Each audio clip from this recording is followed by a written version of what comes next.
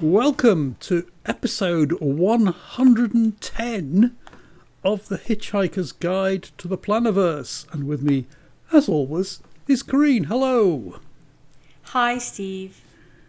So, today we've been sort of backwards and forwards with this one for the last couple of days, actually. For the last couple of years. Yeah. We've christened this one the Ray Blake episode. It's an homage to our colleague. Yeah, who's Ray Blake? Who is Ray Blake, Steve? Who is Ray Blake? Yes. He runs his own website called My Life All in One Place, or as I like to call it, My Life All Over the Place, which is cruel, and I should not think of that. But you might think, well, what's all that about? So, how many of you use multiple things for organising your daily life? Corinne? Me, pick me. I use multiple things. I have multiple planners and digital devices. I have little sticky notes and things that don't make sense. Exactly. Next. Yeah. So we've been thinking, and I'm just as guilty of this. I, for many years now, had sort of off-the-cuff type tasks to do in a particular week, always written in the planner, because there's no point in getting a computer up and running just to enter this one-off task that's going to be there and gone and the following day or whatever. And so I used the planner purely for writing things in as I think of them, sort of things. I don't forget them. And then for the more routine things, maybe it's every week or every month or some oddball things that are every 3 months or 9 months or every year or something like that, I have electronic reminders for. No matter what software it is, it's just an electronic reminder. And that seemed to be fine, except I started to notice a few holes in this ideology, as it were, recently, where electronic reminders suddenly pop up, and you think, "Whoa! I hadn't realised it was 6 months or so since I last did that, or whatever." And right, I'd not planned for that to do that this week, and so you think, "Oh no, panic." Well, because it's sat in another place, right? It's not your life in one place. It's your life in all over the place, as you said. And it's a little bit of slice of life here in the planner, and a little slice in the digital life, and a little slice on this thing because it looked good at the moment. And then before you know it, you're getting reminders for things that you are completely unaware or have no visibility on, but they're coming down the pipeline. That's the problem with separate locations. Okay, most of these things can give you just like an itemized list, or like a schedule sort of list, or an agenda list of all your tasks in sort of date order. Some of them, and I don't want to get into which is the best electronic task organizer and all the rest of it, because there's just so many of them out there, and you can there's only so much to life to actually try these things out. But right, I sort of recently had a sort of mad spell, and I couldn't work out. I put this into the electronic organizer, which was to do something broke the computer on a Sunday. So think of this, Sunday. Then I wanted it to happen on a Wednesday, but not the next Wednesday, the Wednesday after that. So sort of 10, 11 days time, something like that. And then it would happen on the Sunday again, 10, 11 days time after that.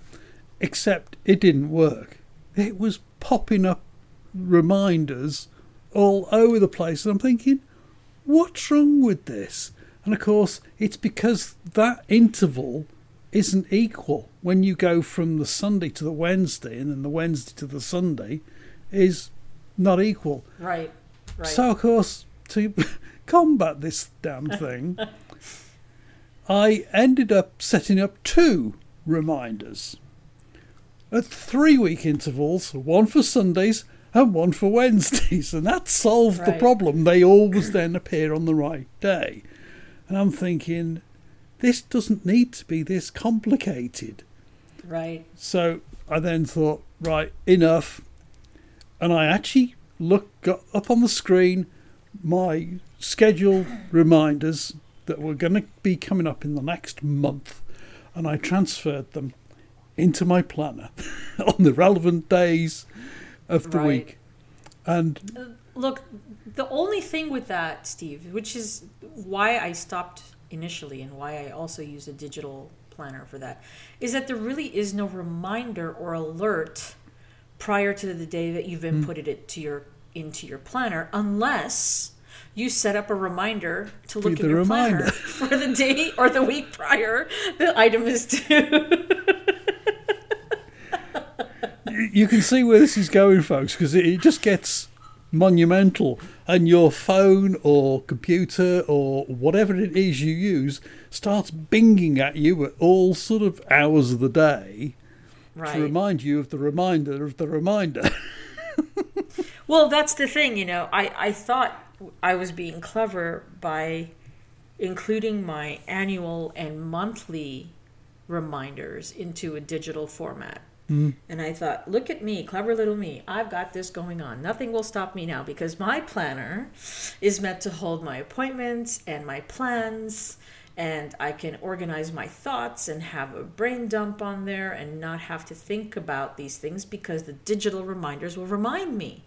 Well, sure enough, as I was telling you prior to this recording, Steve, I had just paid off a credit card, and 5 minutes later I got an announcement saying that there was a $290 expense on it, and I hadn't bought anything in the 5 minutes prior to paying it off. That was so kind of you to buy that for me. You're welcome. So I said, okay, I realized it was work expense that comes up annually. It's a website cost, and I knew about it, but it wasn't on my visibility list, right?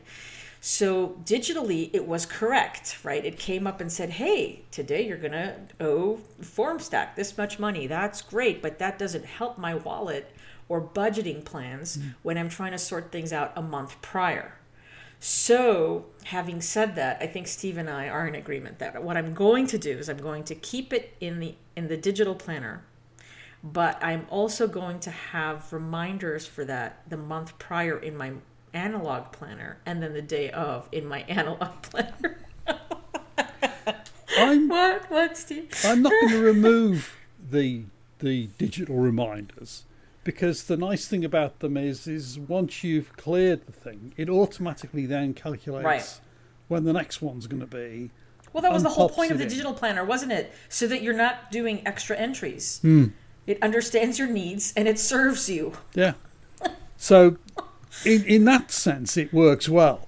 And then I can then look, when I do my next sort of sit down in 2 or 3 weeks' time or whatever, I'll then have the next set of dates to transfer in. But the beauty of me having everything on the paper planner is my week on 2 pages plan with stuff on for appointments on the left, tasks on the right, is I leave the thing open on my desk so it always has visibility. It's never away. It's always there. So I've got everything in one place. Amazing. And so I think then the idea is to have, like I've always said, now I've got to follow my own advice, is to have digital be the backup to the analog, not the main planning system. Because once you have the analog set up, the digital can make sure that you're keeping on track of things that you're trying to track, right? If there's a monthly expense or an annual expense that comes up and you don't want to have to think about it until 11 months prior to the payment of that expense, then to me it would make sense. Of course, I didn't think about this then because I wasn't wasn't thinking, right? I just thought, oh, this is due on this day. I'll just enter the due day so that I don't forget about payment. But I didn't think about planning for budgeting. Payment and budgeting are two separate things. So now I've got to include budgeting in this thought process. And this is why it takes time to create a system. This is why we say don't give up if you're struggling with it. You've just got to push through these obstacles and see what's going on. For that sort of thing, for budgeting of known sort of regular expenses, a simple list of, or a simple calendar or something that puts in when payments are due, what type of payment, and the approximate amount, and just lay it out as just which months and what days or something. A very simple chart really would do the trick, wouldn't it? Well, it wasn't something I was focusing on. I was focusing on other things. It wasn't right. So it was just sort of this thoughtless that I had one day that said, oh, let me put down in digital terms who I owe on what day so that I don't forget. That was the initial thought. I don't want to forget these payments. And then now that's, sort of become a little bit more sophisticated in thought, in that not only do I not want to forget these payments, but I want to include them in my annual budgeting. And then probably the next step after that will be, well, how much expenditure is going out every month versus what profit we're making every month, and so on. And so that's how you begin. I think that's how I begin to develop anyway, what the various tabs are in my planner. So going back to Ray Blake's ideas, because he's had quite a few of them, and I think Steve will post the links to the ones that we found interesting. But I really, really like his observation on how wallets really haven't changed in the last 50 years or so. If you look at a wallet, components of the wallet, they're pretty much the same thing. And I absolutely refuse to carry a wallet like a standard traditional wallet, because to me it doesn't make sense when I'm spending money or I'm doing things that involve going out and having transactions. The transactions are something that probably need to be recorded somewhere. So why don't I have paper and writing implement in the same place where I'm conducting these transactions? To me, I can only have a planner as a wallet. I can't. To me, I really tried, and I feel like there's something missing. I've tried going back to a traditional planner. It doesn't work. And inevitably, as Ray says, there's bits of receipts that are just bulging, and notes and things and interactions with people and transactions and gas receipts and all sorts of things that need to be taken into account. And instead of having this bulging wallet that is filled with where your money went, why not have the actual setup in place where your receipts can go and you can keep track of things, and you're not at the mercy of once a week or once a month having to dump out this, macabre list of papers that have now died at the bottom of your handbag or whatever it is you carry them in. So I really love Ray for saying that. And I think once I switched sometime in 2013. Yeah, 2013 or 14. I switched over into a personal sized planner, and I do switch from personal size for wallet to a pocket size every so often when I want to go lighter, if I feel like I've gotten my papers a little bit more in order. And it really depends on the planning system I'm using. So if I have a planning system that's following me around, then I tend to have a smaller wallet, a pocket size wallet. If I don't have a planning system that's following me around, like if I'm in my B5, in my desk fax, as I am these days, I usually have a larger wallet to make sure that it's covering up the paperwork that's coming in, because inevitably there's paperwork coming in, right, Steve? Do you find that as a man, or they have just as many receipts as women do, don't you? With stuff that's going on, not only sort of receipts or I'm trying to think what they're called now. Nobody's going to know what it is in French. When you dispatch notes and things like that, when you take something to the post office, they give you a receipt of postage effectively, and a tracking number and all the associated bits on it, sort of thing. I end up gathering loads of those things over the period of a few months, and I end up sticking them on the wall because there is a time delay between the thing arriving, isn't there? So you've got to keep that to hand. and then once in a while I'll take them all off the wall, sort through them. Yeah, that one's arrived. That's one arrived, and then shred them. Well, that's one thing that we've all been dealing with since we've all been home so much is actually dealing with the post and having things sent out or having things brought in, and being able to keep track of orders and being able to get your head wrapped around what your expenses are versus what your income is, and all of that stuff I think is important. Is there another system that you could have that would be like a planner version of that? I would think that's easily transcribable onto a sheet of paper. I could actually put it into a section, but it's sort of so infrequent that... Oh, okay. If it was more frequent, what I would do is I'd punch holes in that, see what size paper it is, fold it, punch holes, and keep a section of only orders. How do you know, Steve, when...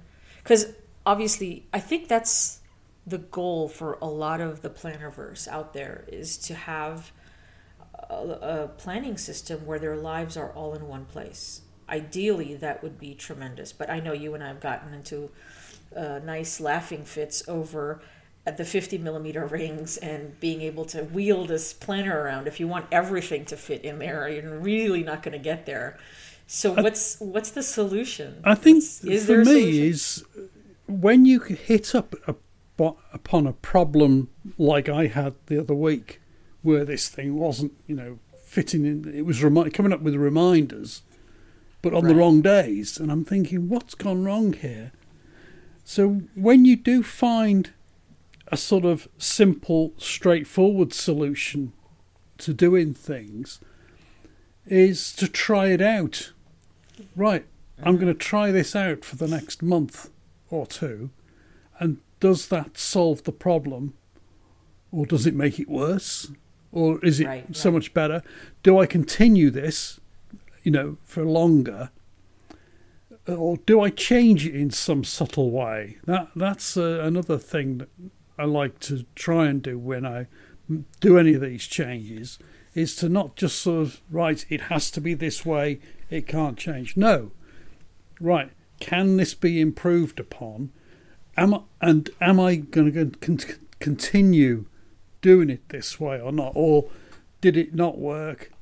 Scrap it, go back to as we were before. The way I'm feeling at the moment, I'm most probably going to continue, because I've been able to sort of jot in things on specific days when I'm, going to need reminding about things, up until around about the end of May, end of April, beginning of May so far. So I'm sort of in the next 2 months, if you like, and I will take it from there, really. But it's certainly helped. I now look at my planner and thinking, gosh, I've got a lot to do. But it's no more than what I would have had before. It's just that I can actually see these things now, whereas I couldn't before. They were hidden. You've actually inspired me. Yeah, they were hidden. You've actually inspired me to try that in my planner, because I'm using a B5 size. And as you know, Filofax only do the week on 2 pages, vertical columns. And which is fun for me, because I like to color code what I'm doing around the day and the week, and I can quickly see in my week what I've done. What I'm going to do as a result of this conversation, Steve, is I'm going to experiment with different notations or sticky notes or color codings at the tops and bottoms of the pages to see if I can keep track of expenses that are coming up in next weeks or months. A sort of another variation on this idea, if you like, is if you don't like sort of writing some of these routine things into your normal planner, use a sticky note with the details of whatever it is you want to do. Change the towels, or change the bed. And literally, having done the task, you literally then move it to the next time slot. And then I do have that with my menu items, actually. Yeah. So we have a rotating 2-week menu that I prepare. And so I ask Bobby where he wants what what he wants to eat on what day, and then I just move those around. They're on the little, sign here, the Post-it notes that are sign here. They're translucent, so it allows me to see what's underneath it while I'm still seeing what I need to write on it. I'm going to give that a go. I'd like to address the question of can you have a planner all with your life in one place? And I think you can. I think when it starts getting past 30 millimeter rings, you've got to question whether the thing that you're carrying around with you or have in the planner is something that's going to be affecting your life in the next 6 months to a year. If it's not, then can it have its own planner? And I think this is where I've seen this question come up a lot on Filofaxy, actually, is where people show or display their multitude of planners, and inevitably there's a question that comes up that says, well, do you use all of them? And it kind of, I don't know, I really don't know. The reaction to that is kind of weird on my end, because I feel like, well, do you ask that about people's shoes, or do you ask that about people's coats, or do you ask that about people's, trousers? Like, it's just, you may not be using them all at once. You're not wearing 6 trousers all at once, but they each serve a different purpose. So I would think that for me, for example, I have my calendar, I have my plans, I have my brain dump, and now I'm probably going to have a finance section, probably. That makes sense to me. But it would seem to me that if I'm going to include, let's say, house maintenance items, I can have a planner that's just for the house, because I don't need to be carrying that around with me every day. If I need to reference it, I can just go home and reference it. It's not going to be causing the collapse of my life if I don't have this information. Especially if the contents of that section, book, whatever it is, are only ever carried out in the location where you keep it. Correct. No point in hauling the thing to your office or school and or wherever, just to keep it in the one book. There is an alternative, but what I will sort of say in sort of defence or against that, if you like, is if there is something that you need to bring to your attention in your normal everyday planner, you put a note to refer to that other book, if there is such a thing. Yes, that's called cross-referencing in the real world. And, I really like the idea. I also used to, when I had a lot more information going in my life, I have less now.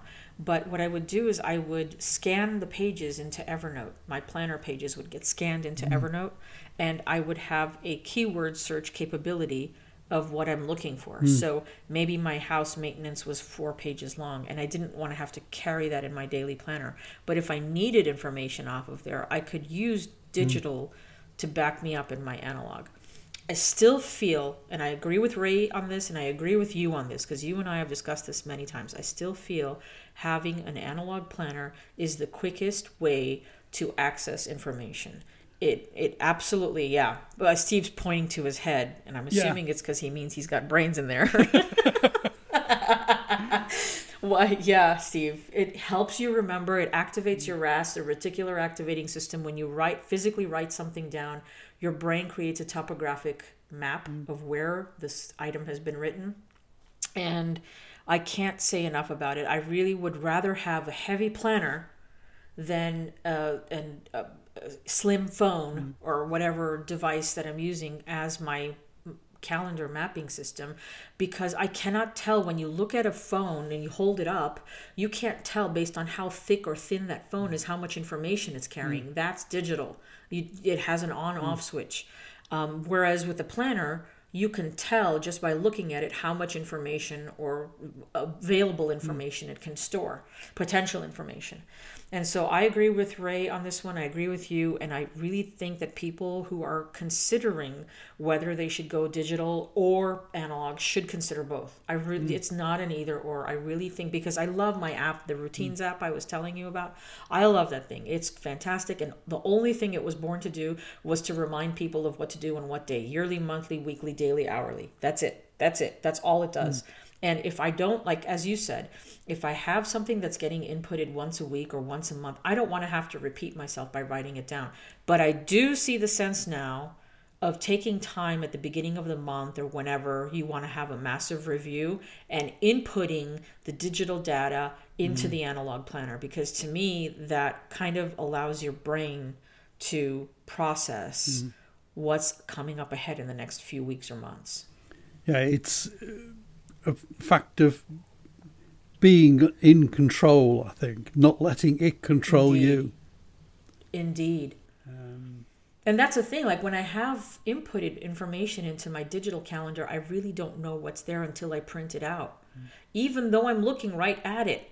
It could be on the biggest, widest, most high definition screen ever. But on Crapovision, if I want to have like a regular printout, I'm still going to get more dynamic interaction with a piece of paper than I am even with a tablet that I can write on. It's still more dynamic because I cannot pick up the slice of data that's on there and carry it around with me unless I carry the tablet with me. Whereas with a piece of paper, I can fold it up and stick it in my pocket. There's something so... is simple about it. But I was going to go back to what you said earlier, Steve, is that the simple solutions are often the best ones. I think people overcomplicate their systems. That's why they end up getting over 30 millimeter size rings, is because they think I need this and I need that and I need it. Everything needs to get piled in there. And oftentimes, if you look at it, sometimes you just need to create a separate planner out of what you think might need to go into your daily planner. And in that, maybe you need to create separate tabs as well. If you've got more than 5 sheets on a certain subject, I say that's my rule for, getting your own tab. That's how you know the device needs more information there, and categorization. The other thing is the different, if you are going to use more than one, they don't necessarily all have to be the same size. It obviously gives you the ability to transfer stuff between them easier. Sure.